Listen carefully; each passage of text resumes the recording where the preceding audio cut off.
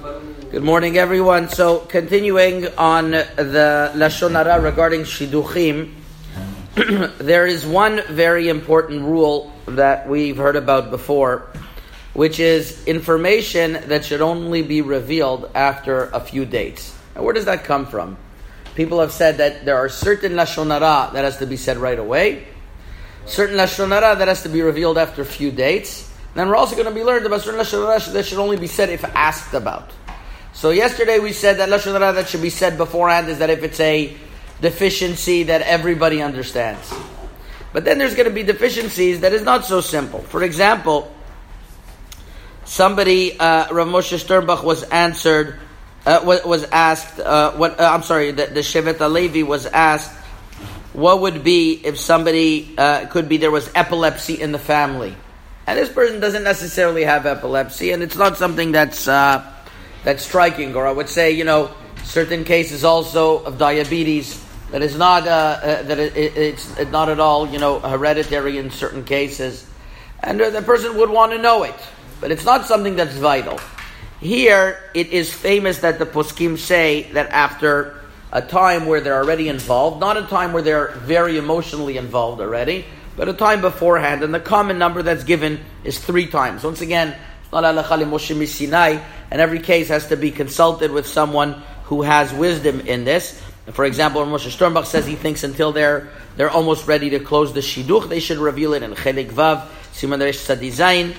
But Rav Vosner was asked, listen to this case, in Shevet HaLevi Chelik Vav, Siman Resh, about a woman whose hair fell off for whatever reason whatsoever. So she's wearing a wig, and it's a very professional wig. He doesn't know that she's wearing a wig, but the hair is going to grow back. So there's not really a reason to break the shidduch, but he would like to know. So maybe in that type of case, you would wait until you would have to mention the shidduch. Rav Moshe Feinstein was asked an even more difficult question. In Chelek Dalid, Sivan Kuf Yud Chet, a very famous question, is about a woman who actually stumbled and sinned with someone, had relations with someone.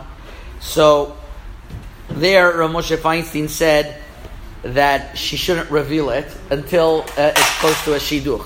Now that could be a dangerous psak, because it could be in certain cases that if that happens, then the person is going to be very, very upset about it.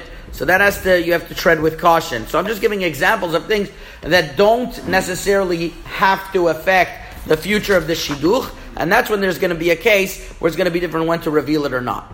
Now that's all regarding, we're talking about information that you think it's true, but it doesn't necessarily have to affect. But now what we have to discuss is also information that every person has his perspective on.